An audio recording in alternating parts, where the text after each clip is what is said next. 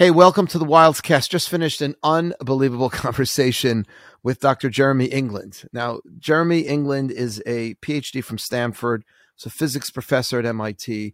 He's a legit physicist who just wrote this book, Every Life is on Fire, How Thermodynamics Explain the Origin of Living Things. And I questioned him about the authenticity of Torah, of God, God's existence, and of Judaism. This is the third and last in our series on truthfulness of Judaism.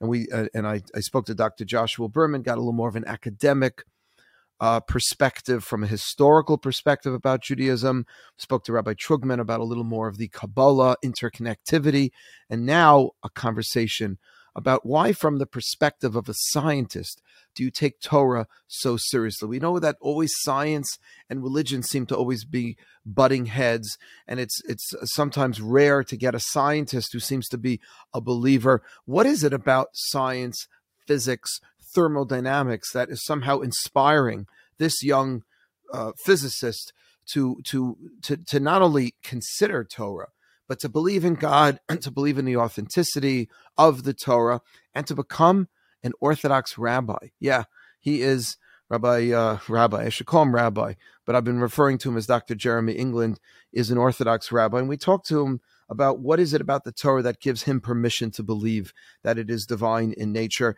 and how some of those conflicts between Torah and science can somehow be worked out. He's really a fascinating individual that has a very, very unique approach to his Judaism from becoming a physicist. So take a listen.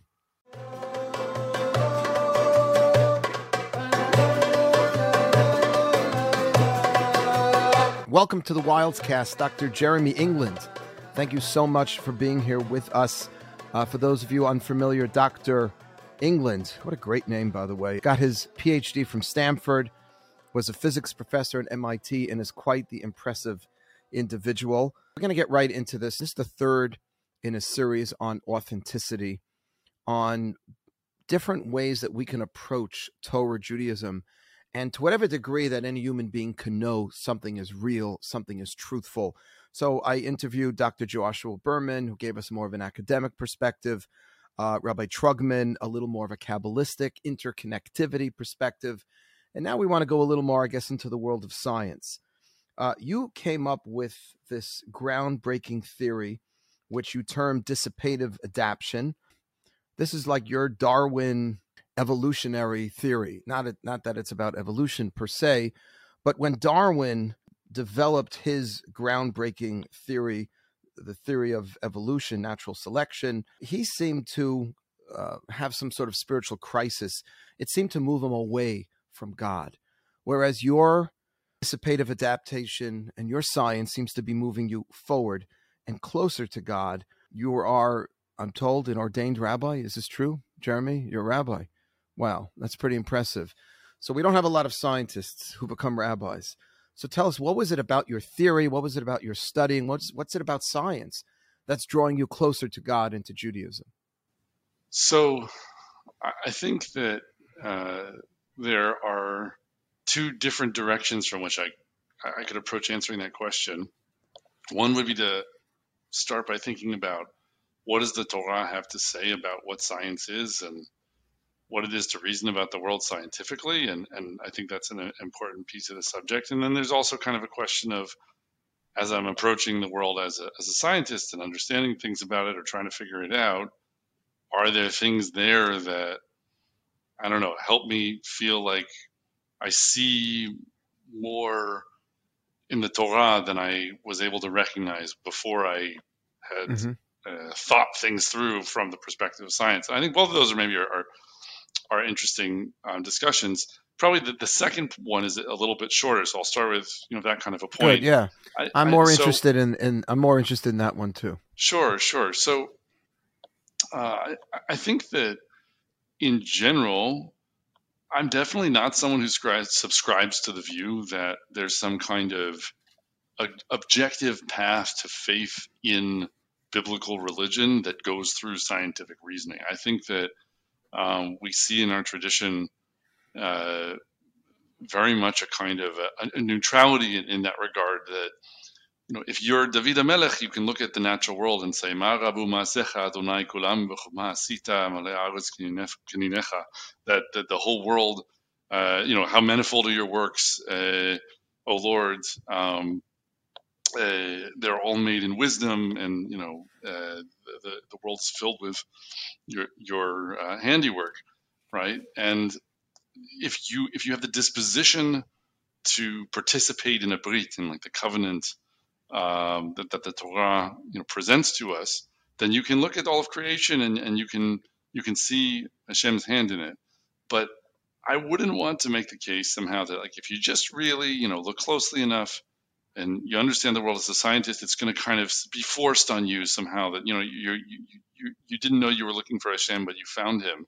I think it has to be admitted, people can be very intelligent, they can be very knowledgeable, they can be really good at science, and there's a component missing, let's say, to how they approach the diversity of ways we can arrive at understanding of truth about the world, and they're not going to get there because their science gets deeper or better necessarily. That being said, I think that if you are studying Torah and you're also trying to understand the world as a scientist, and you kind of assume that the Torah is smarter than you, as opposed to kind of always holding it up to your yardstick and asking, like, did you know that? Did you know that? Then what you discover is it has its comments to make on the things that you're discovering, but it's gonna use that to teach you a lesson. So, in a specific example of work that I've done in my research in, let's say, the last 10 years, which you mentioned, this work on dissipative adaptation, that's a whole story in itself. But talking about it sort of in one sentence, it's about how matter that isn't alive gets organized into shapes and behaviors that look more lifelike by simple physical principles in some instances. And one of the things which I write about in this book that I wrote called Every Life is on Fire, which is both a book about physics but also contains some commentaries on Torah, one of the things I was very stunned to notice once I realized is that there's actually a passage in the Torah that seems to also be contemplating this issue of what is life as a material phenomenon, and what are the analogies to things that we can relate to in the experience of an individual in everyday life that help you to grasp a little bit of what the physics of lifelike self-organization is. And so I actually think this comes from the moment where Moshe is at the burning bush, that all the signs that are given to him by God, you don't necessarily always look at them this way, but one of the things they have to do with is the boundary between life and non-life. So he's given a sign where he takes his staff and throws it on the ground. It becomes a serpent. So it's a non-living staff that becomes a living animal. And then he's given the sign where his skin becomes kind of snowy and white. So there's this kind of disruption in the boundary of his body, which is the boundary between a living thing, which is him, and the non-living surroundings that are immediately around him. So it's again about kind of the ambiguity, the boundary between life and non-life. And then, of course, maybe the most obvious sign is the pouring of water, or the water of the Nile River on the dry ground, where it becomes blood. So there's this notion of flowing water mixing with the sort of dust of the earth and then becoming the essence of life.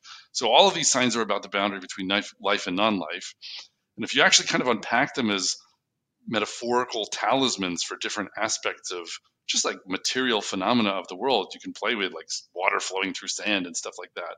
There's actually quite some interesting parallelism between the physics of those kinds of things and what you really need to start thinking about. How would you get more lifelike behavior in inanimate material if you're studying this from the perspective of physics? How lifelike behaviors emerge in a way that might help explain the origins of life. So I wouldn't say that means that the Torah becomes a science textbook, because it's not trying to be that. But there are resonances there that I think are quite striking if you understand the physics well enough. And then the question is, why is it there? Which I think is even more interesting. But that's a separate discussion. So basically,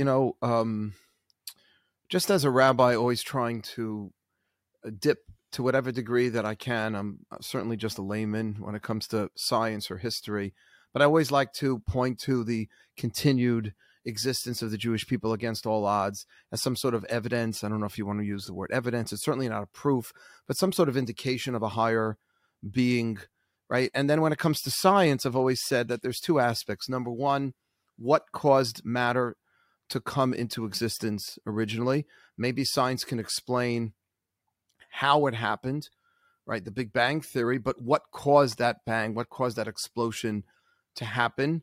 And then number two, within the world of science, the complexity of human biology, of chemistry, of just the world, the galaxies, the cosmos, just bespeaks to believe that all of this complexity could have just sort of developed on its own. So those two areas, if you could just speak just from your opinion as a scientist, do you believe that matter can come into existence without there being, a supernatural, causation to that? And does the sophisticated complexity of our reality, of our physical reality, in your mind, also imply a creator? Not prove, but imply. So I think that I should start by saying I definitely think it's possible, either as an individual or looking at the national history of Am Yisrael, to reason and see evidence from what happens in the world that confirms a view that sees the Torah as the foundational source for what we understand to be true. But all that being said, I tend not to be very receptive to arguments that either fall into the category of what you might call intelligent design, or maybe sort of adjacent ways of arguing that are kind of reaching for a meeting point between how scientists reason about the distant past and how we maybe try to bring Hakadosh Baruch Hu, bring the God of Israel into the picture when we're going back to the very beginning. And the reason I say that is because I think that, to me, and I learned this, I think, from the Torah, actually, although I think it's also just good philosophy of science. I think science is a method that you have to think of as fitting within boundaries or guardrails that are set by the assumptions on which it operates. It's a way of saying, let's look at evidence in the present, like especially when you're going to the past and trying to figure out what happened in the past. It's a way of saying, let's look at evidence from the present, let's reason about it a certain way, we'll make certain assumptions, and the whole game is we're not going to give up or accept answers of a certain kind so that we can keep kind of chipping away and looking at how the pieces fit together, and then we'll make progress that way. And the problem is with a lot of these kind of arguments that try to say, like, for example, there's so much complexity, that bespeaks design, or it's evidence of a designer. There's a whole lot when people try to sound rigorous in the way they make this argument, like in intelligent design, they're always going to be making reference to some notion of probability. Like, what's the likelihood of such and such happening if it weren't the case that there was some kind of, someone stacking the deck, someone shaving the odds, or sort of making them be different than what we would have naively assumed. But the problem is that probability always comes from some set of naive assumptions, and it's always easy to make overly naive assumptions and get a really, really whoppingly small probability. But if you just made different ones that might actually be more reasonable, if you thought about them, as a scientist might, then, you can change that probability.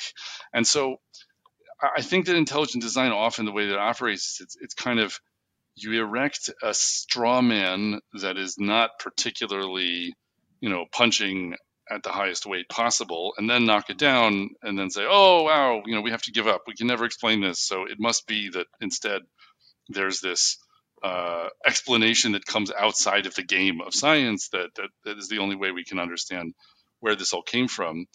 And in that sense, I think, where my scientific research inserts into that whole discussion, if you're talking about, origins of life kind of questions, you can make some very naive suppositions about, oh, well, if I had a mixture of these chemicals and those chemicals, what are the odds of it all kind of assembling together, like people always talk about, where like a hurricane puts together a 747, et cetera. But there's always this presumption that we know that the parts of the 747, so to speak, were just all lying around randomly all over the place, and that the hurricane had to sort of take them from a completely random arrangement to put them together.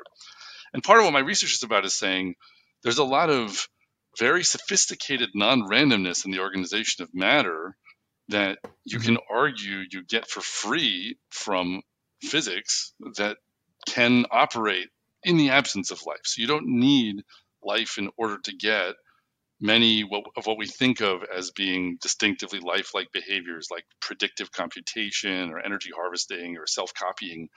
And this is something that it's a work in progress, in both certainly in my own research, but also in the field in general. But I don't think it leads to productive progress in science by kind of throwing up our hands and saying, oh, we'll never explain this. You always can do that, but I don't think that's what science is supposed to be doing.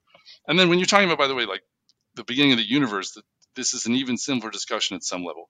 There's no such thing as science about what creates universes. Like people who, some cosmologists like to play these mathematical games of making theoretical models of how a universe would be generated according to some rules. But that is the ultimate question begging, where you say, okay, but where did the rules for how universes get made come from? And no one who I think actually is serious, or if you really pushed on them, can tell you about the probability of the universe having the laws of physics that it does. They can tell you about that probability according to some assumptions they made up for how laws of physics get determined in a universe, but there's no science that can be done on that question because we don't have many different universes that we've studied the process of their creation from. And if we did, we would just have the question begging, of where the process of universe generation came from and who determined the rules for that. So I think the presence of life, like complexity in the universe, you can always say it's marvelous that the way the universe works is capable of producing what it does. And so at the level of comparing it to some, other universe you imagined with no evidence whatsoever for why it could be that another universe could exist that way, it might seem to you kind of like this is the universe where this complexity can exist. But personally, if you're asking my opinion, I don't find those arguments compelling because they feel kind of muddled in terms of, are we talking about science or are we stepping outside of science and doing something more? No, I'm really asking you as a scientist because, and Yeah. I realize that there's nothing compelling.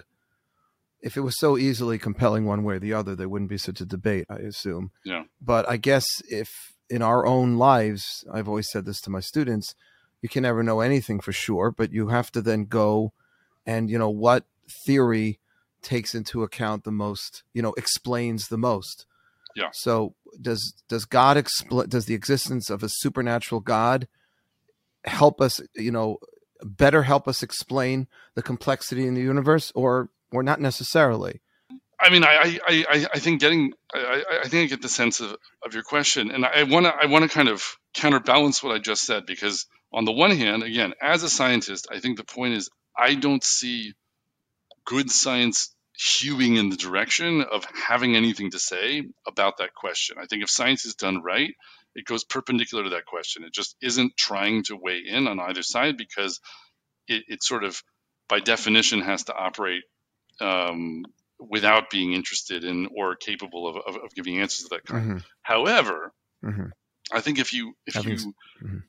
having said that, if you look in the Torah itself, I think the Torah is trying to teach us about how, as individuals or as a nation, to look at experience through a lens that is not scientific, but has some things in common with science in terms of its ability to sort of look at evidence and make judgments. And it does actually want us to come to reasoned conclusions about, let's say, how possible it is to see the hand of HaKadosh Baruch Hu, to see the hand of the God of Israel in the world. So what do I mean by that? So if you look, for example, at the life of Joseph, the son of Jacob, when he's being sold down to slavery in Egypt by his brothers, there's this little detail that the Torah gives you where he's being carried by Ishmaelites, who are these traveling traders, and they are bringing spices down to Egypt. And so it's tzri, lot, and nechat, these three different spices. So that's a little random detail. Doesn't seem like it matters. It's just sort of window dressing, although none of the things that the Torah talks about are ever just window dressing, right? So it so happens later, way at the other end of the story, when it's all kind of coming to a close. Now, so at this point, Shimon is being held captive by Joseph, who's now the viceroy in Egypt. And the brothers have gone back to Yaakov to say, like, can you send Benjamin, because he's saying he wants to see Benjamin. And there's this whole sort of pilpul about whether that's possible. But in the end, Yaakov agrees to send Benjamin, but he says, like, we should send some I don't know, like a bribe, maybe not a bribe, like something to sweeten the deal. So Zimrat Haaretz, right? And so he sends some nuts and some honey, and then also some spices. And what does he send? Tzri, lot, and nachat. So 3 different spices. And what's interesting, I think, about this example is that it's showing you exactly the idea of what it is, like I was referring to before, to compute a small probability or something. Like, what are the odds of this happening, quote unquote, at random? Because it's 3 different things that are all co-occurring and lining up. It's exactly the same 3 spices that the Ishmaelites were carrying, and maybe you get 1 right and it's a coincidence, or you get 2 right and you're like, wow, that's a kind of unlikely coincidence. But when you get all 3 right, you're in this realm of like, wow, that's so unlikely that I need an explanation for that alignment, that unlikelihood. This doesn't cohere with how I thought the coins were being tossed and the way the world was supposed to be working. That's how the individual experiences that. But the point is that Joseph is the only one who's going to notice this, right? Like, there is no objective scientific, the science is about everyone sees the same evidence and data, and everyone comes to the same, agreement about like what's being observed, and then you can start to talk about predictive relationships between things, right? It's about the ideal of objectivity. What this experience of Joseph is pointing to is that in the subjective experience of an individual who has all these kind of like specialized pieces of experience that only he knows, like line up this with that somehow it suddenly becomes like this is Hashem's way of sort of giving you a little nudge and saying, hello, this is not just, a random number generator that you're surfing through. There are things happening in your experience that are a message. And in this case, maybe it's somewhat clear. It's Yosef is being told, like, this chapter in your life is coming to a close. Like, this is the exact scent, the exact aroma, the exact fragrance that you immediately will recognize because you smelled it at the beginning when you were being sold down to Egypt as a slave, and now you're smelling it again. And the recognition of smells and their connection with memories is instantaneous. So the Torah is telling us no one can fake this. Like, Joseph knows that's exactly the smell that he smelled before. And he knows that, in a sense, it can only be a sign from the creator of the world himself, because Jacob didn't know that Joseph was being carried down to Egypt by Ishmaelites who had exactly that incense with them. But he chose those scents, those spices. Are those? Just the same. I'm curious. I'm curious, Jeremy. Are those the types of things that inspired you to begin taking Torah seriously? Those little details, and if there are other examples, I'd love to hear them. Yeah. So, if we're talking about my personal trajectory, let's say, in approaching Torah, I think earlier on, I mean, I didn't grow up in the tradition very much, and I really only started Torah study in a serious way in graduate school, and it was a gradual process. And I think at the beginning there was much more of this sense, if we wanted to go into the story, I had reason to sort of suddenly say, okay, I want to take hold of my tradition and my identity and really just kind of grab onto it and assert that it's important and act that way. And it's not about what I believe, it's about a decision to grab onto it and not let go, and to stand for it and to trust it as a procedure, and just see how that goes. And so I think for years at the beginning, I was not, let's say, assuming anything about what happened in the world had anything to do with some possibility of HaKadosh Baruch Hu kind of talking back to you, so to speak, right? Like, it was more like, I'm going to do this in the world because I've made a choice, and that's the best that one can do. And I think it took me a long time to, become open to the idea that there could be kind of a possibility that from the perspective of, and the experience of an individual, that you really can actually take the techniques you're learning to read the text carefully, right? To read the Torah itself carefully, and noticing the connections between things, these little details that line up, and you suddenly say, oh, wow, there's a lot over here with Korach that really connects with the destruction of Sodom, and also when Aaron is like making his staff turn into a tanin, and like you can string it all together and you can make it Torah, right? Like you can do those things with your life too, and you have to be careful about this. And I think it's not something that should be done lightly, and it's not something I think I could trust enough to look at that way for a long time. But once you have the discipline you've developed in Talmud Torah itself, I do think that the experience of individuals, it is at some level, if you choose to have it be, it is a text that Hakadosh Baruch Hu is writing for you for your interpretation, and it creates the possibility of a relationship. And I think that's much more obvious when you look at the experience of the nation, right? When you look at the history. But if I can just stop you for a second. Yeah. No, that's okay. So is that what I'm just curious? What motivated you as a scientist? Now, I understand it's not the science that brought you into Torah, but as a rationally thinking scientist, what was it about Torah? Or maybe it wasn't Torah. Maybe was it something that happened to you personally, that you had like some sort of spiritual aha moment, and then you looked at the Torah afterwards and started seeing these clues or these connections, this interconnectivity a little, these little details, the spices. I'm curious because it's not so often, unfortunately, that I know Orthodox scientists. There's a whole convention and conferences that happen with hundreds of but it doesn't sound like you were raised with this belief, and I think that's quite unique. So I'm as an outreach rabbi, I'm very interested in hearing what drew you to, and not just towards religion, like that you liked it. There's a lot of attractive things. I want to know that, because this is about authenticity. What was it that you found compelling, that this could have been from God, or something else that's truly spiritual? Yeah, it's very hard to pinpoint a moment. Like I think after I started leaning in this direction, there are things, it's easier to point to where it becomes an issue of it's like how the Torah says about Moshe with the burning bush itself, like, and Hashem saw that he turned to look, that the choice to put a certain interpretive frame on your experience is, in a sense, that has to come first. So,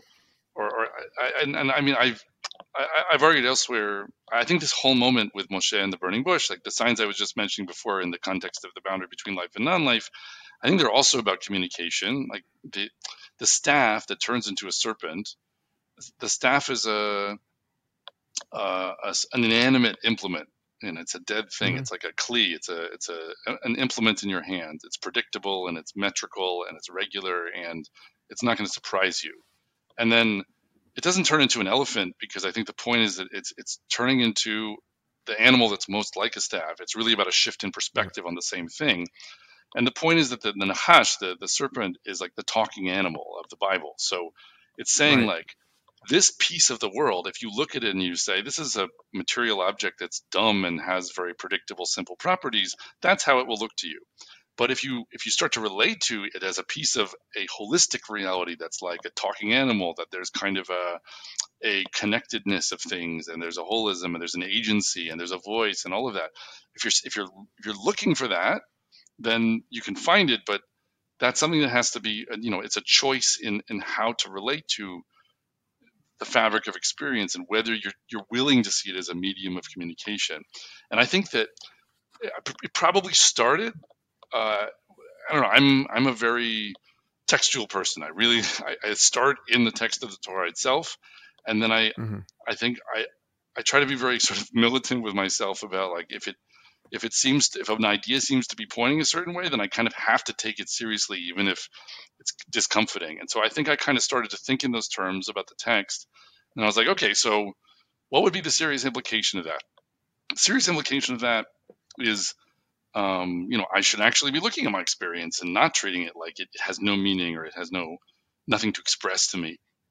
And I think the other piece of that was just growing up a bit and, starting to like uh, age and have, a family and problems with health and different things like that, and sort of starting to really wonder whether the way I was trying to do things was enough. Because I think, this is something I've tried to argue or comment on a little bit here and there, is that, I'm very much culturally and just from my personal history most attracted to and plugged into, if we're talking about the Orthodox Jewish world, like the modern Orthodox perspective. I'm a Mm-hmm. great admirer Mm-hmm. of Rav Soloveitchik and read his works early on when I was turning towards Torah. But I think that if you look at the culture of modern Orthodoxy, a criticism you could lodge is that there's a fairly widespread kind of divided worldview that obtains, where there's like very good commitment to observance and praxis on the one hand, and and Torah study and making that a very deep and intellectual undertaking. But then when you say like, well, why do you get hit by a bus, or why do you get cancer, chas v'chalila, or whatever, that's just like random physics. Like when stuff like that Mm-hmm. happens to people, now we suddenly take this very like Hellenistic view of the world, that it's like laws of nature that determine all of those things, and like you can't, beat the house, and it's just like it's not that part isn't up Mm-hmm. to you, but like there's a sort of a discipline in relating to that experience through the praxis of Torah. I think there's something very healthy about that on the one hand, because it really kind of you're not asking for too. Healthy in what? Just to clarify, healthy in not attributing any spiritual religious causation to Yeah, something that like happens to I a think person. I think having a lot of reservation about talking in terms of like, oh well, yeah, everything that happens to you is like a punishment, or everything that happens to you is a reward or a punishment, or some kind of sign or some kind of trial. Being overly willing to read that into experience has its pitfalls as well. And I think Mm-hmm. there are things that are very positive about, a worldview that says like, let's try to make it as best we can by assuming that we're not going to be somech al hanes. We're not going to rely on miracles. We're going to just kind of try to like get through with the way we, the Josephian view of the world, that like Akadosh Baruch Hu is Elohim, who decreed the laws of nature, and now that's what we have to deal with, and then we can kind of be clever and smart and figure it out, because that's part of what he wants us to do. He doesn't want us to be just like skating from one Kriyat Yam Suf, like splitting of the sea, to another and relying on Right. miracles, and Right. that's a whole sort of discussion. But I think there's an aspect of it that's healthy. But I also think that if it's really like you're all the way at that extreme, and I think Yosef at Tzaddik, Joseph, in many ways represents that, there is a problem. There's a dearth of sort of suppleness or flexibility or resilience at the individual level and at the community and national level. You start to just be unwilling to do certain things because they seem impossible to you. You start to, have this kind of ideological creep where you say, the Torah is right when science doesn't say it's wrong, or when sort of modernity doesn't say it's wrong. And maybe just most basically and fundamentally, like if you're stuck at the bottom of a well and you just don't believe at all that anyone actually can hear you, and that your tefillot are like a good discipline for your personal development and nothing more, that is Right. a that's putting handcuffs on your idea of Hakadosh Baruch Hu. Like it's clearly both Yeah. not actually what the Torah is enjoining upon you, and also it's much less comforting. And so you don't want to you don't want a false comfort, but there has to be comfort. Like the Torah should be a real comfort, and if it can't be without the reality of a Kadosh Baruch Hu's immanence in the events of the world, then that has to make it in somehow. And I think at some point I was like, okay, so it's on. Like let's look for that. And where do you find that? Where do you find that, Jeremy? I mean, because you're saying a couple of really important things. Like, I'm also in the modern Orthodox world, and I actually began MJE as an attempt to interest less affiliated Jews in modern Orthodoxy, because I felt that I believe in its tenets. I didn't have the zechut of learning directly before Rabbi Soloveitchik, but all my teachers at YU were his students. I've read much of what he's written, and I teach about it a lot. And there is this ein somchin ala nes kind of like attitude that we have. It's very Maimonidean. It's very like we'll explain things, spiritually, supernaturally, as much as we have to, but better not to. Better to explain things more naturally. But then I think also it's just complicated, and we also don't want to upset people. You're going through this terrible suffering right now. Oh, it must be because of some, terrible thing you said or did at some point. We don't know, and we need a certain humility when it comes to these areas. I just came back from Israel, and both my son and daughter are studying in yeshiva, and they're both learning Sefer Eov, the book of Job, and really grappling with these kinds of issues. To what degree can we really know when something bad happens? Why it's happening to us, and Rabbi Soloveitchik's famous approach from Kol Dodi Dofek, Behold My Beloved is Knocking, where he articulates a very interesting perspective on that. But what is it that I'm curious again, as a rational thinking scientist, what is it about the Torah that grabs you, that makes you think it's more than just a great narrative, or the modern Orthodox community is a good way to live? Because we have a lot of orthoprax types of Jews. We have a lot of Jews that want to send their kids to day school, want to keep kosher and keep Shabbat, but they don't really believe in it.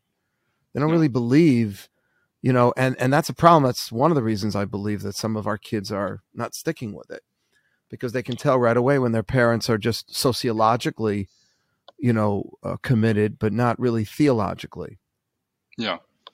So I think that in a funny way, it feels to me like I've been helped a little bit by the kind of physicist that I am, because I'm what's called a statistical physicist by training, which is it's the kind of physics where you study, and this is why my research ended up being connected with origins of life and things like that. You study systems where you understand something about the simple rules obeyed by like each of the little pieces, like a molecule in a gas or something, or in a liquid. But then you're trying to come up with what the consequences are when you have, trillions upon trillions of them in a collective, and they're all interacting, and you can't actually predict what every little piece of it does anymore. And you're trying to like reason about the likelihoods of the behavior of the herd of molecules, or the sort of the collective of all the different interacting particles. And so you think a lot about probability, and you think about, how to make models of what the world can do that, that operate in probabilistic terms.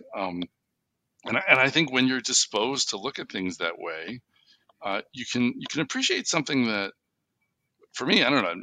This is kind of a prop in a discussion, and maybe it's not necessary to think in these terms, but for me, it kind of helps that there's a lot of, let's say, non-randomness, or let's say sort of stacking of the deck that can be happening in a system that is not very visible unless you know how to look for it. I mean, like, unless you, so to speak, have the password, or have the way to notice it. Like, there's a lot of simple ways. Like, if you were, taking cards out of a deck just off the top of a deck of cards, and it was like the ace of hearts, two of hearts, three of hearts, you say, okay, so this is not a shuffled deck. And I can see the pattern, and it's really simple, right? There's a whole lot of not completely randomly shuffled decks of cards where if you just started taking cards off the top of the deck, it would not be so easy for you to notice that it was not randomly shuffled. And like, what if the deck were, a trillion cards instead of just 52, right? Like, how many more cards would you have to take, and how much clever would you have to be in order to realize, like, okay, this isn't just randomly taken, from all the possible arrangements. And I think the point is then that there can be a lot of decks of cards that are stacked in ways that it's not so easy for you to tell that someone has fiddled with the odds. And especially that's true if the deck has, a trillion cards in it instead of just 52. And the question is then, how would you ever notice that something wasn't just like a random shuffling of the cards? I think a great example of this, again, like, I think the story of Joseph from start to finish contains all sorts of interesting comments on this. There's this weird episode with Judah and Tamar in the middle, where she's pretending to be a cultic prostitute, and he promises to give her a goat in exchange for their night together, and then he has to come back later and look for her. But as a collateral, she takes his staff and his seal and his ptil, his cord, maybe his tzitzit, or however we want to read it. But the point is that it's three things, like the three spices. Three is emblematically, it's like a number that implies in halacha the sure thing, that this isn't random. Like the chazaka. Yeah, chazaka is three. Yeah. So a status. So the point gives is, it a status.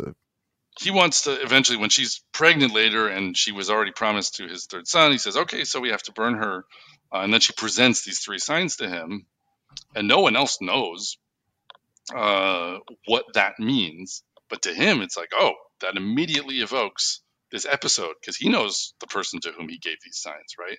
So it's like a password. There's a covenantal relationship between them that's authenticated by certain signs, and only he individually is in the position to recognize that.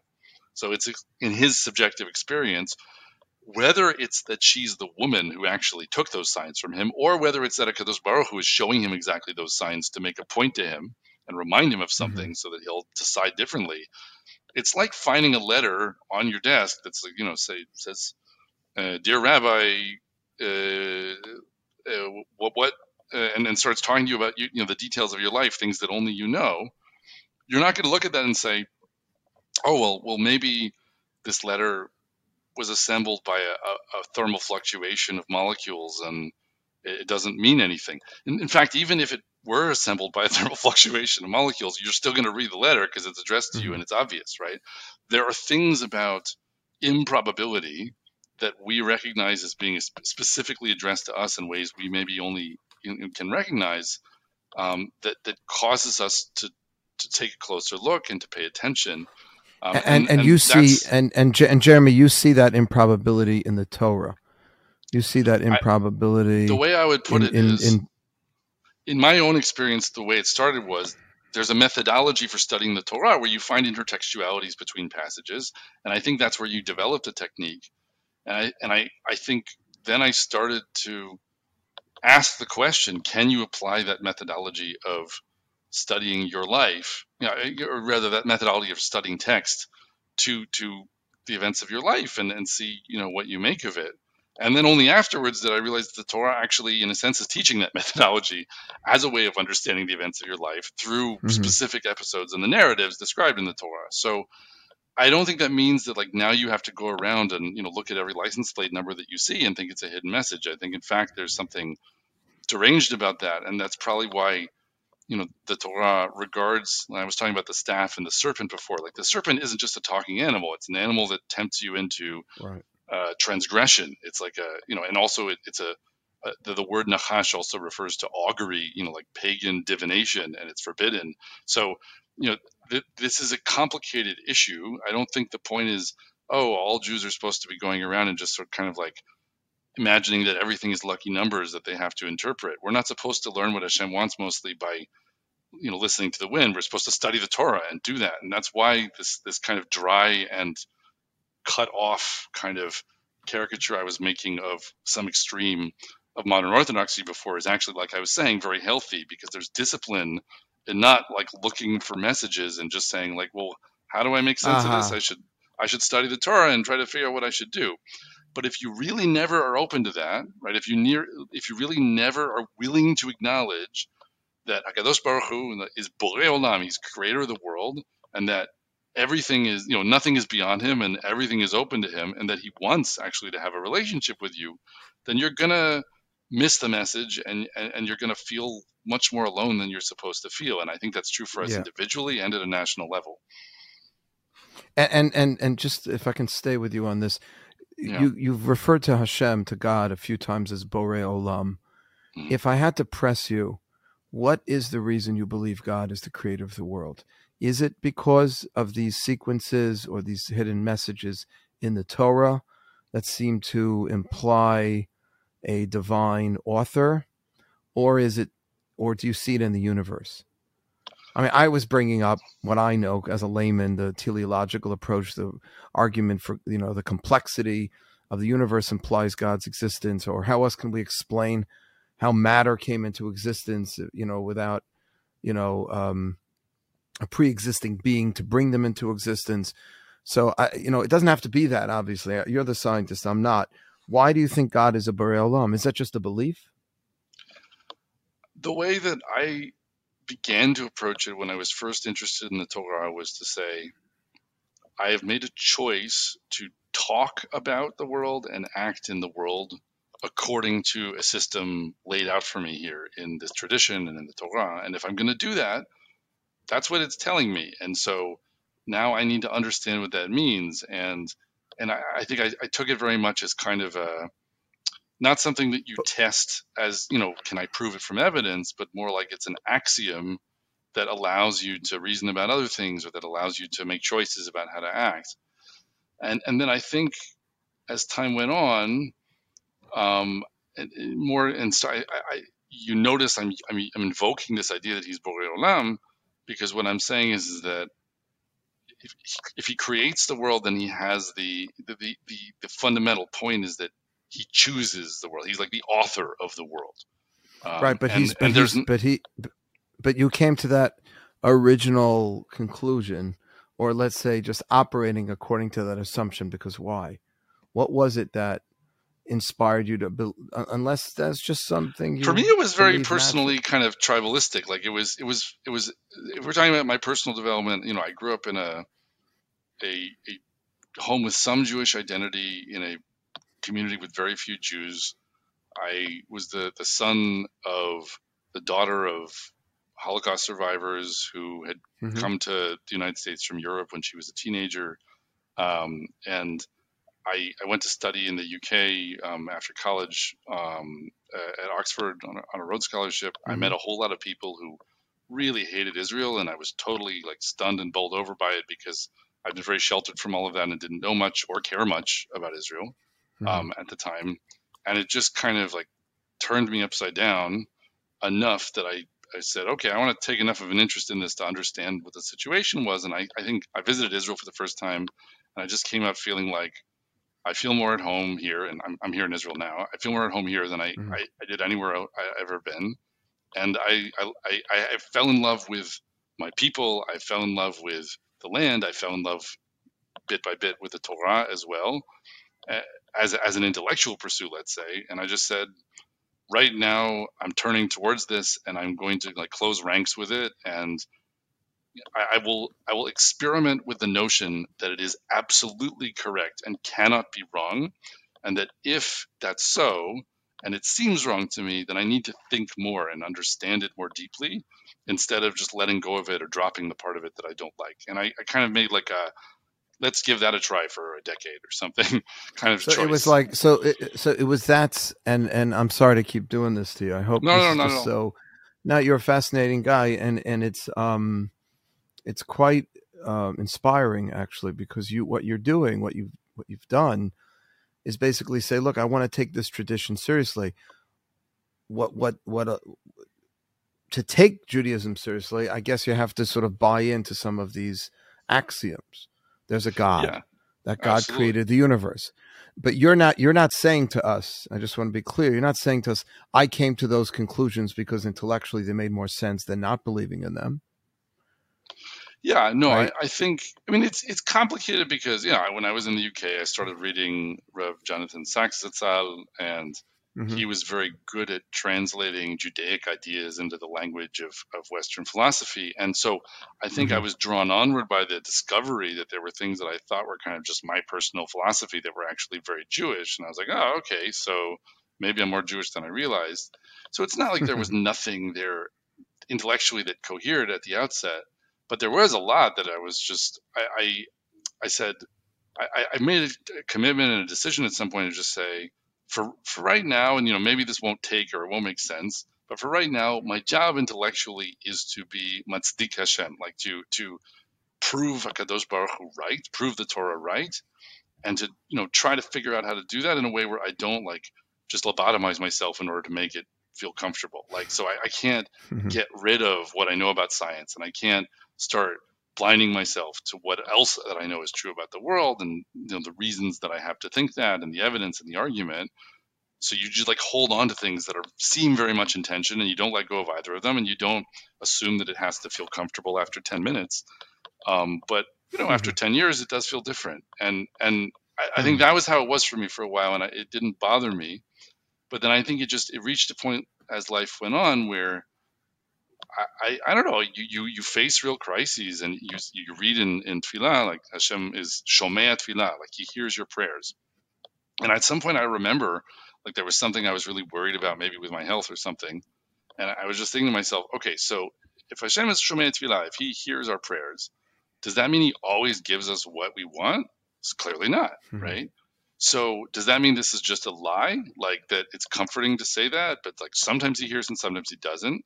And if it's not a lie, then what does it mean that he's Shomei Tefillah? It must mean that regardless of what happens, that there's a sense in which he is hearing it. And that must mean that whatever does happen is his answer. And then, it sort of led me into like, okay, so now this is starting to be like a dialogue where there is an iteration where you say, what happens next is the answer. And that becomes part of the data I'm using to make my next decision. And once you try to live that way, you suddenly kind of feel like the things that are happening don't feel to me like they're being drawn from a shuffled deck. Entirely, and sometimes that can really knock you off your feet once you're sensitive to details and in a sense applying the methodology of how you notice interesting things in the Torah itself to what you see happening in your life.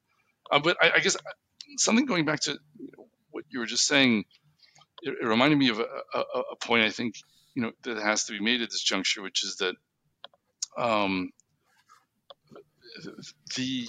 if you look at how most people go through life and, let's say, believe that science is true, most people are not science experts, right? They have reason to think that science works, but it's like because their phone works or because the airplane stays in the air or whatever, they see evidence in their experience that things about science work. And then most of what scientists say, they have to kind of trust, like, oh, yeah, they're the experts, and so, I'll trust what you say. And judged by that standard, which is how most people have to relate to science anyway, I think you can do the same thing with the Torah and just say, like, well, it's just justifying itself in other equally empirically testable terms. So it's not trying to give you like airplanes that stay in the air, but what the Hebrew prophets have said about the eternity of Hashem's brit with Am Yisrael, and how we're going to return to our land and be dancing in the streets of Jerusalem and stuff, would have seemed ludicrous at most points in the last 1,500 years. And now look, where we are and the situation that we're in, right? Like, there's a lot of stuff like that where it's more amazing than an airplane staying in the air. And so then it becomes a question of like how the experts look at it. And if you want an expert conversation between expert scientists and experts on the Torah, there aren't a lot of people who actually can speak both of those languages. And so I don't think we've really had that out yet. Right. That's amazing. I love that analogy because the airplane is staying in the air in terms of the parallel to Torah, to Judaism. I'll say something also, Jeremy, that you said was very beautiful about God hearing our prayers, but yet not always getting what we want. So Rabbi Soloveitchik, as you quoted him before, has a very beautiful teaching. He says that Hashem, we believe, is a Shomea Tefillah, but not necessarily always a Mekabel Tefillah. Meaning that he just because he doesn't always accept or say yes to the prayers, the requests that we're making of him, doesn't mean he isn't listening. And I remember when my kids were little, I always had this, whenever I got the strength to basically, say no to my children. I was never a very good disciplinarian. My wife had to do it a lot.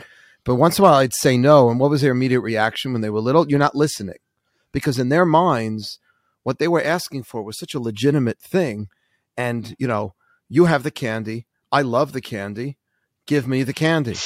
And if you don't, you're like, I'm breaking it down to like, but in a sense, we come before Hashem in the same way. We are so convinced that the things we're praying for are such legitimate things. And of course they are. God forbid somebody's sick. You're supposed to daven for their healing, but we're not privy to all of we don't know about the cavities we can get.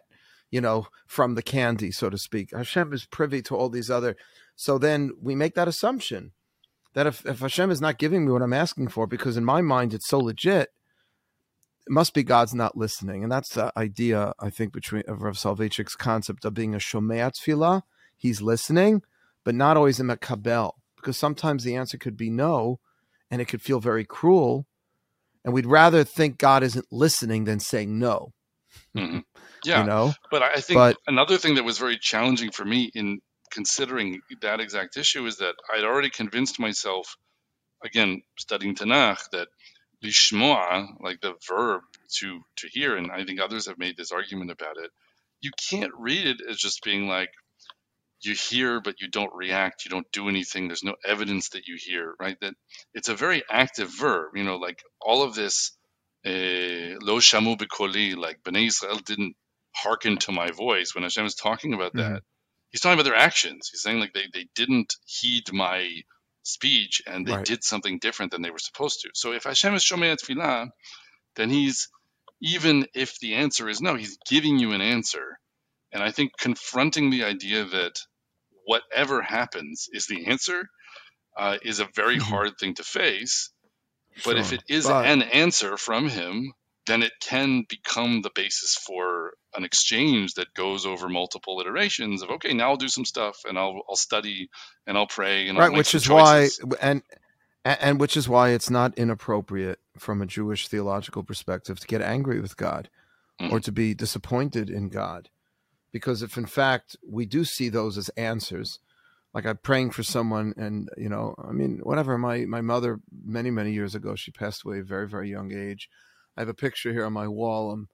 I got to meet the late, great Lubavitch Rebbe. I went to all these Rebbes for brachos and prayers for her. And I went with her. Sometimes I went myself. And, and whatever the reason is, it was not meant to be. She was not meant to survive the breast cancer that she had, unfortunately. So if I feel like Hashem was giving me an answer, it just wasn't the answer we were looking for, then that's going to make me very, at times angry with God, at times disappointed. But, I don't know if you heard the story. It's a famous story of a group of Holocaust survivors. They were still going through the show at the time, and they put God on trial. Have you ever heard this? I think maybe, it's mentioned in some Hasidic Svarim that they put God on trial, and they had God was the defendant, and there was a prosecutor, there was a defense attorney for not protecting the Jewish people during the Shoah. And the jury in this story, they convicted God. They said God was wrong. And somebody then looked at his watch and looked outside and saw the sun was beginning to set. They say, okay, we got to go down Mincha now. We have to go pray. And it's a crazy story. But what it shows is that we're upset. We don't understand. Or maybe we do understand and now we're really angry. But it's time to go down Mincha. We have to decide if we can have a relationship with Hashem. Because that relationship can't always be revolving around what, the way, reality, I think, is supposed to look like. Yeah, I mean, especially when talking about things like the Shoah, you have to leave room for there are things we can't comprehend and that piece of the story. And you mentioned Sefer Eov before. It's obviously all overly simple and too straightforward to just say, oh yeah, if HaKadosh Baruch Hu is happy with you, you get a bracha, and if he's not happy with you, you get some kind of terrible event, chas v'chalila, in your life, and you just kind of skate from one of those to the other, and it's a video game, and you're just trying to kind of get the most points. That isn't how it's supposed to work. I think, though, in the present era, the way I would put it is, because there is a slippery slope to the wrong attitude, to the attitude of Eov's friends who come and just tell him when he's suffering that it's because he sinned, because that slippery slope exists, there is a sort of a tone you can take of saying to anyone who talks about the world as though what happens in it comes from Hashem and has meaning, You can just say, oh, what are you saying, that like all the people who died in the Shoah, like that Right. they deserved it? Right. And so let's sweep all that aside. And it's too Yeah. convenient, because in the same era, it is very ideologically comfortable, surrounded on all sides by a sort of Hellenistic, scientistic sort of soup of ideas, where people from the outside will just laugh at you and dismiss you if you talk in those terms, right? Where you say, "Oh, I think that this thing happened because it's, Hakadosh Baruch Hu is sending me a message, or he's helping me, or he's trying to reward me, or whatever." If you say those things, like, you'll get laughed at on a university campus in the Ivy League or whatever. So suddenly it's like, well, we can be much more comfortable getting Ivy League degrees, and we also can like teach people the discipline of not being EO's friends and not making that mistake. So it must be just like double down on more and more and more of that.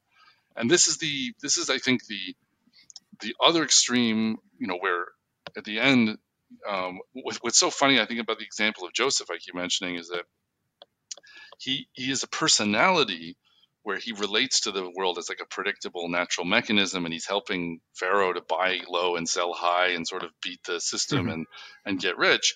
And the point is, like, he saves Egypt without tshuva. Like, there's no repentance. It's not like, oh, we're facing a terrible calamity like in Nineveh or whatever, like let's all wear sackcloth and change our ways. No, you just need to sort of like figure out the predictable rhythms of the agricultural cycle, and you're fine, and you don't have to fix your ways at all. That there's a problem with that from the perspective of Tanakh, and the way you see that is that it all ends in slavery to Paro, right? Like, what Yosef ultimately does is he's buying the land and the people, lock, stock, and barrel, for Paro, and they're becoming his slaves. And I think that the modern analogy of that is just like, if you won't let the idea that Hashem really plays an active role in shaping the events of our lives or our national history or whatever in, then you won't end up serving Hashem. Even if your intention is to do so, you'll end up being a slave to Paro in a sense.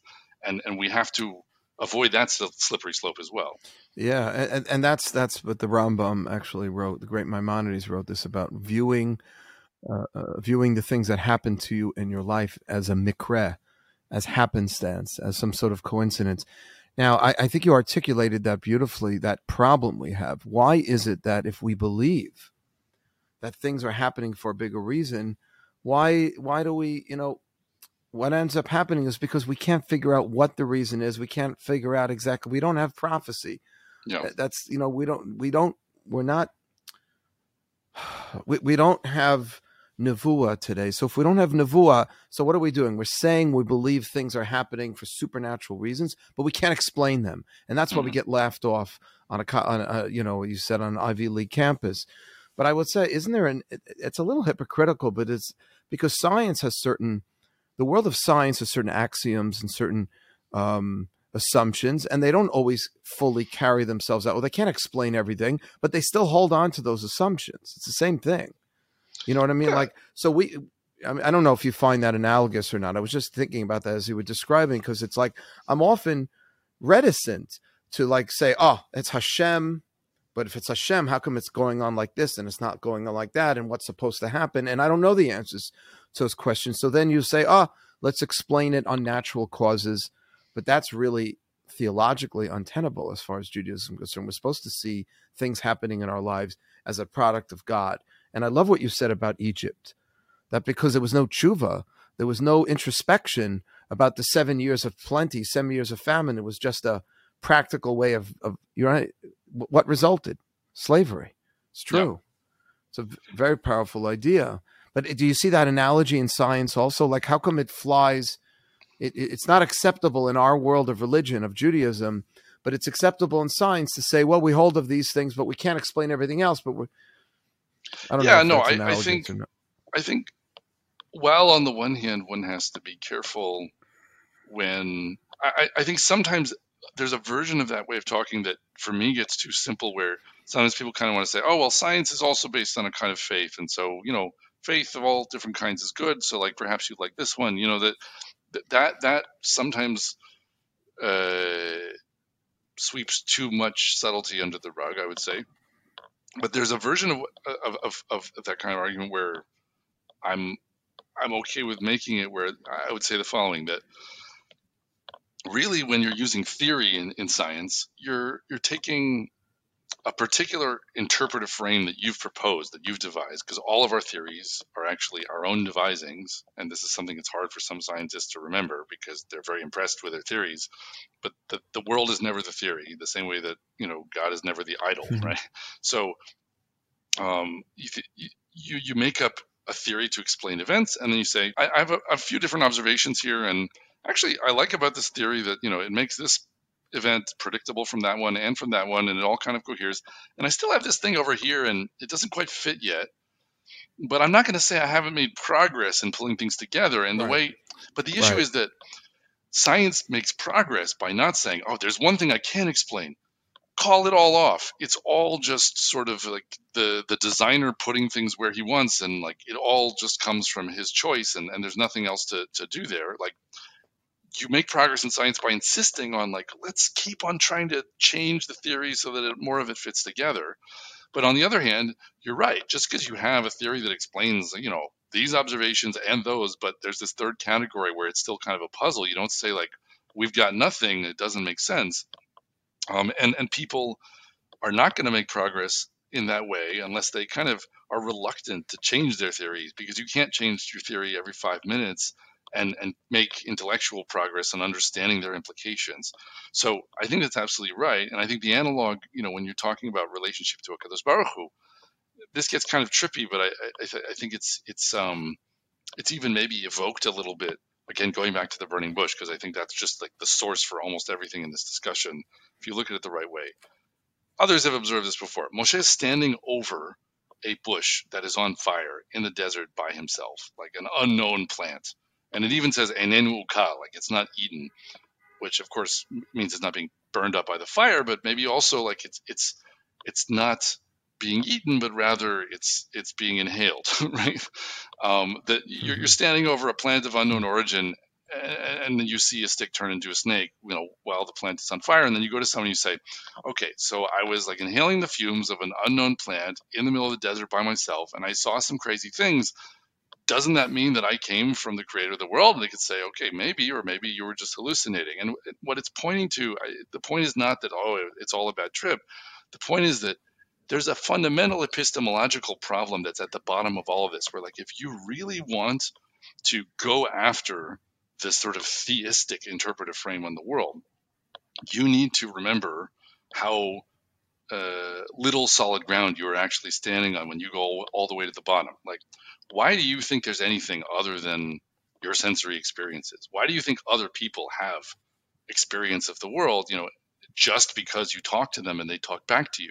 You're actually interpreting the events of your experience with a theory. And the theory is that what it's like to be this other person who's talking back to you is analogous enough to what your own experience is like, that you can kind of predict what they're going to say by sort of assuming that, like, the words you say correspond to your thoughts and emotions enough that you can kind of model their thoughts and emotions, which will help you to predict their actions and what they're going to say, et cetera, et cetera. So, like, the possibility of dialogue between two people, like, we don't think about it because we learned it as kids and we never question it, but that's actually an interpretive frame for experience, right? Like, you are actually using assumptions about the fact that, not the fact, but like you assuming that other people are there to be partners in dialogue, and it works well enough that you don't question it. So I think the Right. point is, there's an Well, opportunity. we have to. I mean, we have to do that. I mean, we just. Yeah, I agree that the way I Yeah. would put it is, you have to, if you have certain goals. You can be a psychopath, and not do that. And if some other things become easier, which is like terrifying to acknowledge. But this is very, very, the bottom layer of epistemic skepticism. You have to start there in an argument with someone who's saying, like, oh, well, belief in God is nonsense. Like, oh, really? What about, belief that your parents are not just like a sort of sensory experience for your consciousness? Have you proven that using science? I mean, you can't. It's outside of science. Right. It's actually, you have to assume those problems away to get going with a whole bunch of stuff.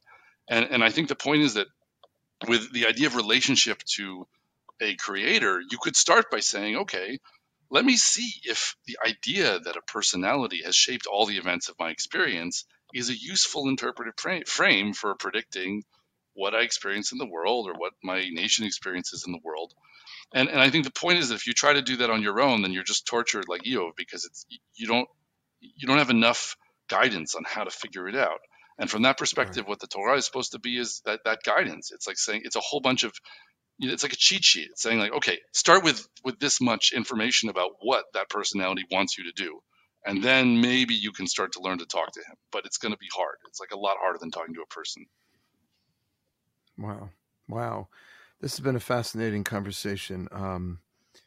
I have so much more. I have one last question for you, if that's okay with you. First of all, thank you so much for your time.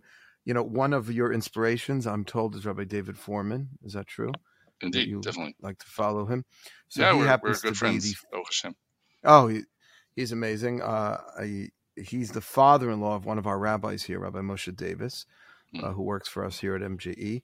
And he actually shared with Andrew, a producer for the Wilds cast here, this amazing story how a Dan Brown novel was somehow an impetus. Now, I don't know. Am I allowed to bring this up? Is this Sure, okay? sure. Yeah, no, I think that's fine. I So don't. Dan Brown, for those of you unfamiliar, he wrote the Divinity Code, and so I'm just curious if you could share that with us by Sure. way of Yeah, landing absolutely. this plane. Yeah. So we have been talking about a subject that actually is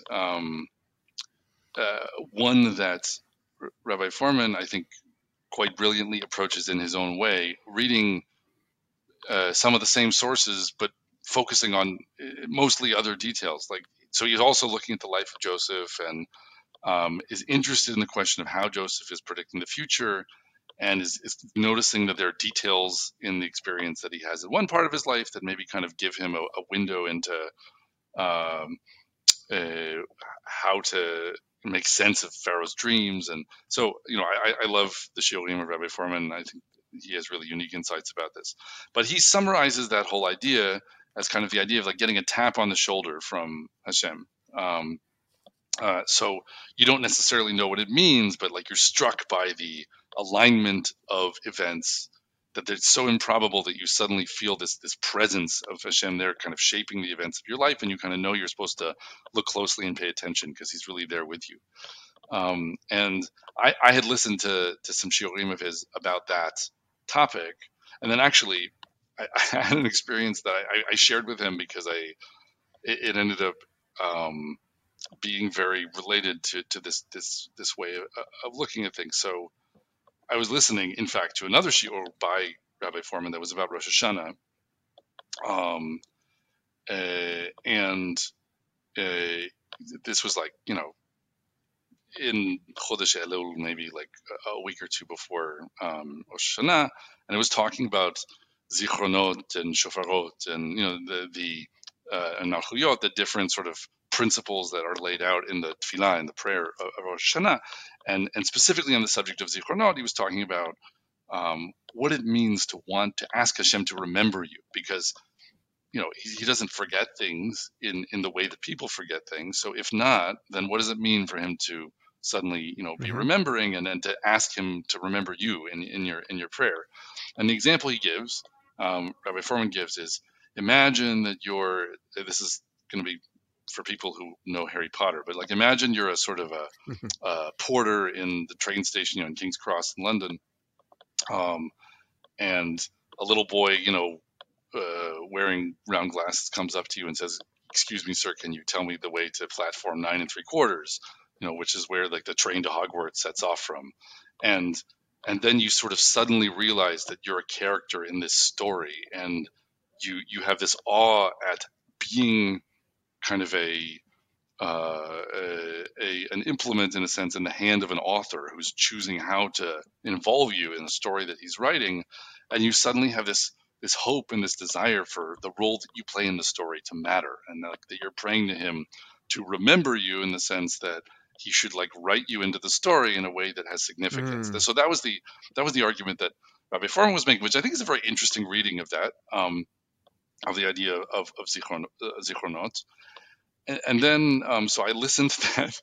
This is when I was living in Boston area. I listened to that shiur. Just to clarify that God, that when you're davening, you're asking Hashem to remember you. It's not just like, oh, remember me for good, but Yeah, write me into what the story of Jewish history, that my life should matter. yeah, Is yeah. that's what I he's, think that okay, was the very point. nice. And Hmm.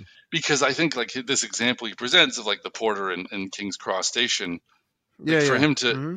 he suddenly realized he's like glancingly touched on a big story that he's almost not at all a part of. It's just like, oh, there's Harry Potter, and he like asked me for directions and then walked away, and now like I'm no longer part of the story. So it's sort of like maybe the example is being presented the negative there. But in any case, I thought it was an interesting point. I listened to this show or like over breakfast or something.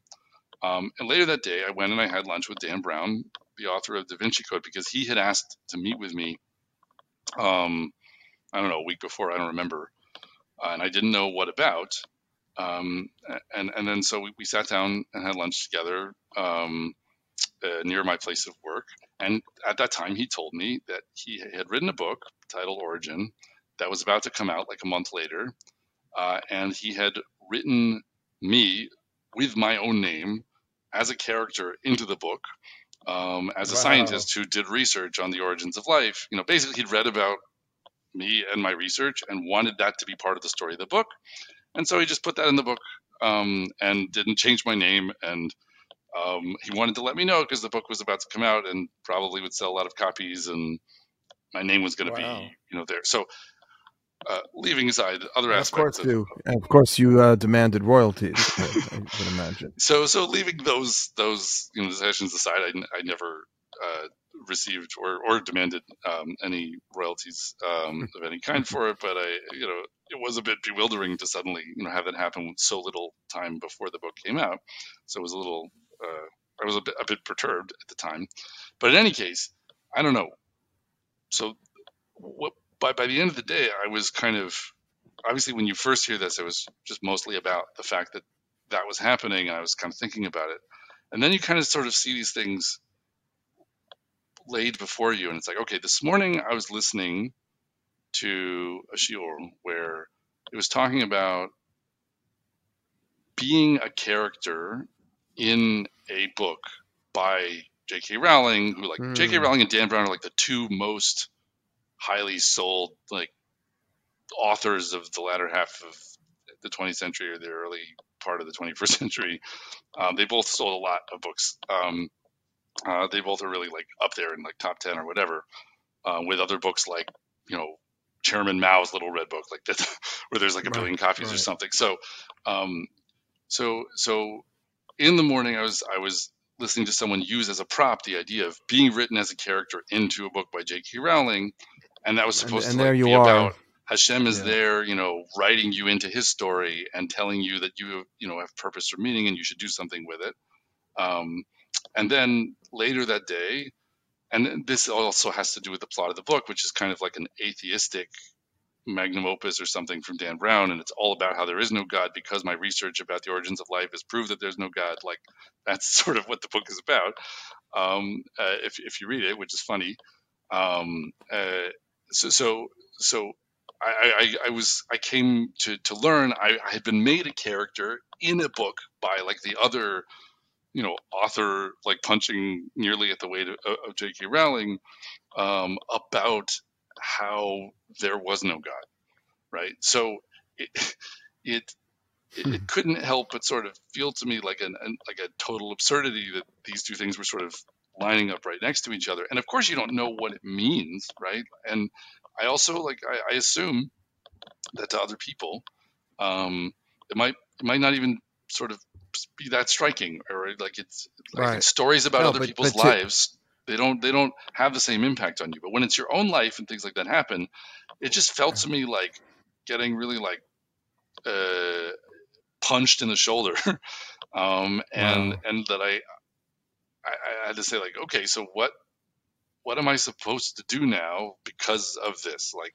this, and it's a clear instance where it has no obvious meaning in terms of it's not a sort of signed letter telling you you must do X, Y, or Z. But on the other hand, to just ignore it and be like, doesn't mean anything. I at that point I couldn't just see Right. it as meaningless.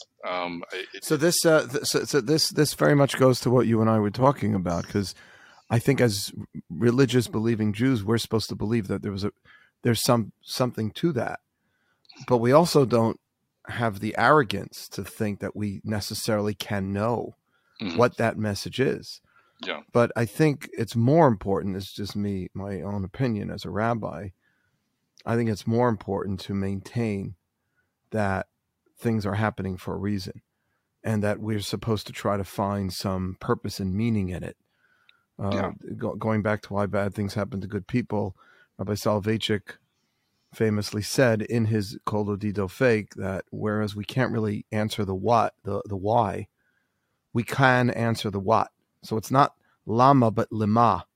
Hmm. It's not why this bad thing's happen, but to what. Yeah. How can we make, because that's our job, is to find meaning and purpose in everything in this world.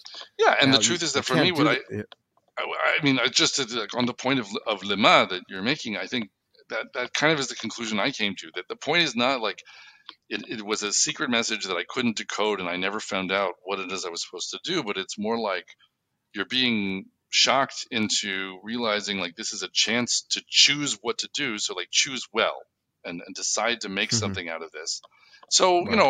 I ended up writing a book of my own, partly because I really kind of felt like, okay, I don't really like the way I'm being used in this book to like write a story about how there is no God. So like, why don't I, put some words on a page myself? And I wouldn't say that was the total motivation that I had for writing a book, but it certainly made me think a lot about how to write the book, because I ended up writing it both as a book about physics and also as a Dvar Torah, so that it wouldn't be confused with a sort of uh, atheistic Mhm. manifesto. Mhm. But if I just chose to talk about the physics, and I think the other thing is But can I just ask a that, question? yeah, sure, sure. Going back, if he had just honed in on your physics and not your Torah, would that be the conclusion that he or any other reader of your works would come to? Well, I don't think so, because I think that um, when people say, "Oh, if we figure out the origins of life, like that would disprove the Bible," that to me is a either like a sort of a pagan or a simplistic or maybe heavily Christian influenced reading of the Torah. Of That, the Bible, yeah, yeah, and so yeah. I think like the whole line of scrimmage where you have people on both sides being like, either the story of creation in the Bible is true or science is true, and you have to pick one. I think they're all sharing the same false premises about what the subject of conversation even should be. And no Mhm. one in that argument really is reading the Torah with sophistication. And so I, in that sense, I don't think that like doing science about the past impinges on what we see as true or not true about what's in the Torah. And you can argue that from the Mhm. Torah itself, and you can argue it even just thinking about what science is, and what other kinds of narrative approaches to what's true about the world are. So that I don't think was so much the issue, but I didn't want to be used as a prop in someone else's bad Yeah, argument, and I and definitely. you're saying your book, which is called "Every Life Is on Fire: Mhm. How Thermodynamics Explain the Origin of Living Things." You're saying that that was somewhat inspired. You were somewhat inspired to write that book to ensure that people wouldn't use you or use your teachings, your writings, as some sort of evidence of atheism. I would say it's more the way I wrote it. Like I think the way that I decided to write it, Mm-hmm. I went looking for it. What I said was, I'm not just going to write a book. I was maybe going to write a book for public consumption about the physics. And I said, okay, I can't write this in a way where someone can just kind of slice off the physics and run with that, and use me for what purpose they want, and pretend that I have nothing else to say. Because like Mm-hmm. specifically in the Dan Brown book, there's some quote from my character of like, oh, I leave all of that stuff to like philosophers and theologians or clerics or whatever, clergy. And I explicitly don't have that attitude. I have lots to say, as you now see, about these kinds of topics. and I didn't want to be, construed otherwise. So I think it was more like it motivated me to really wear that aspect on my sleeve and sort of find a way of combining talking about Torah with talking about the physics, which is obviously for some people a horrifying choice, because I think they just want to know about the science, and they have very strong disinclination to talk about Torah, perhaps. And so I definitely have gotten some reactions to the book that are kind of like, why would you go and do that? But I think for me it was important. And the point is, I don't know. I don't know in that case if that was quote unquote what I was supposed to do. But I think that in fact, moments like that are more puzzling in some ways than a lot of other things that can happen to us in life, where we first of all we don't always see the meaning of things in the present, and then we look backwards. When Yosef was in prison, he wouldn't have thought, well, I'm here because it's great for my career. One day I'm going to become viceroy of Egypt, and this is like a fantastic opportunity for me. And he would have been praying like every day, like, get me out of this place. And his prayer would be answered with, no, you can't leave. And really it's because he's waiting for, the Salmashkim to come along and like interpret his dream or whatever. And for Paro to have his dream. So there's that aspect. In the moment, right, in the moment, but after the fact, sure. By the way, that's the famous teaching when God says to Moshe, lo yirani hadam v'chai, that it's impossible for a person to see me and live. Because Moshe just had said, Hareini na kvodecha, show me your glory, which Rashi explains must mean, let me see what you look like. Well, what does that mean? Moshe understood that God didn't have a countenance to behold. So really, he was asking why bad things happen to good people. And God said, you can't really know that and still live. But what does the next pasuk say? The next verse says that God took Moshe and put him into a cleft and caused his presence to pass before him. And there's a famous passage in the Talmud that God, Moshe was able to see the tefillin, the tefillin shorosh of Hashem. Like, so meaning the idea is that after the fact we can get little glimpses. I think that's what you were trying to say. I'm giving. No, exactly. Like that. I'll show you my back. Like from that exact passage. I think I've heard construed to be about looking backwards at the past and seeing more meaning in it. And by the way, this clarity, but also this idea of not being able to see Hashem and live. I've argued elsewhere, and there's way too little time to unpack here, but a whole layer of what we have been talking around that I think is very relevant is also the idea of specifically the notion of the importance of tshuva in this dialogue with HaKadosh Baruch Hu, that you don't just hear the voice of Hashem, like once you figure out some method, then you have like a red phone where you can pick it up and call him whenever you want. Hearing the voice of Hashem always contains this element of his judgment, and so it always, should fill one with yirah, with awe, and also kind of contains, for that reason, danger.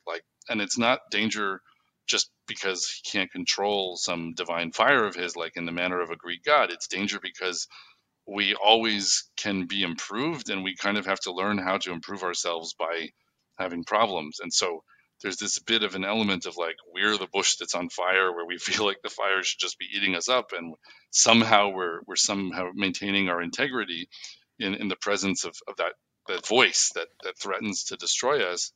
And the crucial element in that process is understanding the way that he speaks to us through calamity or through difficulty, and then letting tshuva and be our response to him. That's how we can kind of maintain a dialogue where we survive the fire. Wow. Jeremy, this has been amazing. You're a true inspiration and a very rare combination of pure science and pure Torah.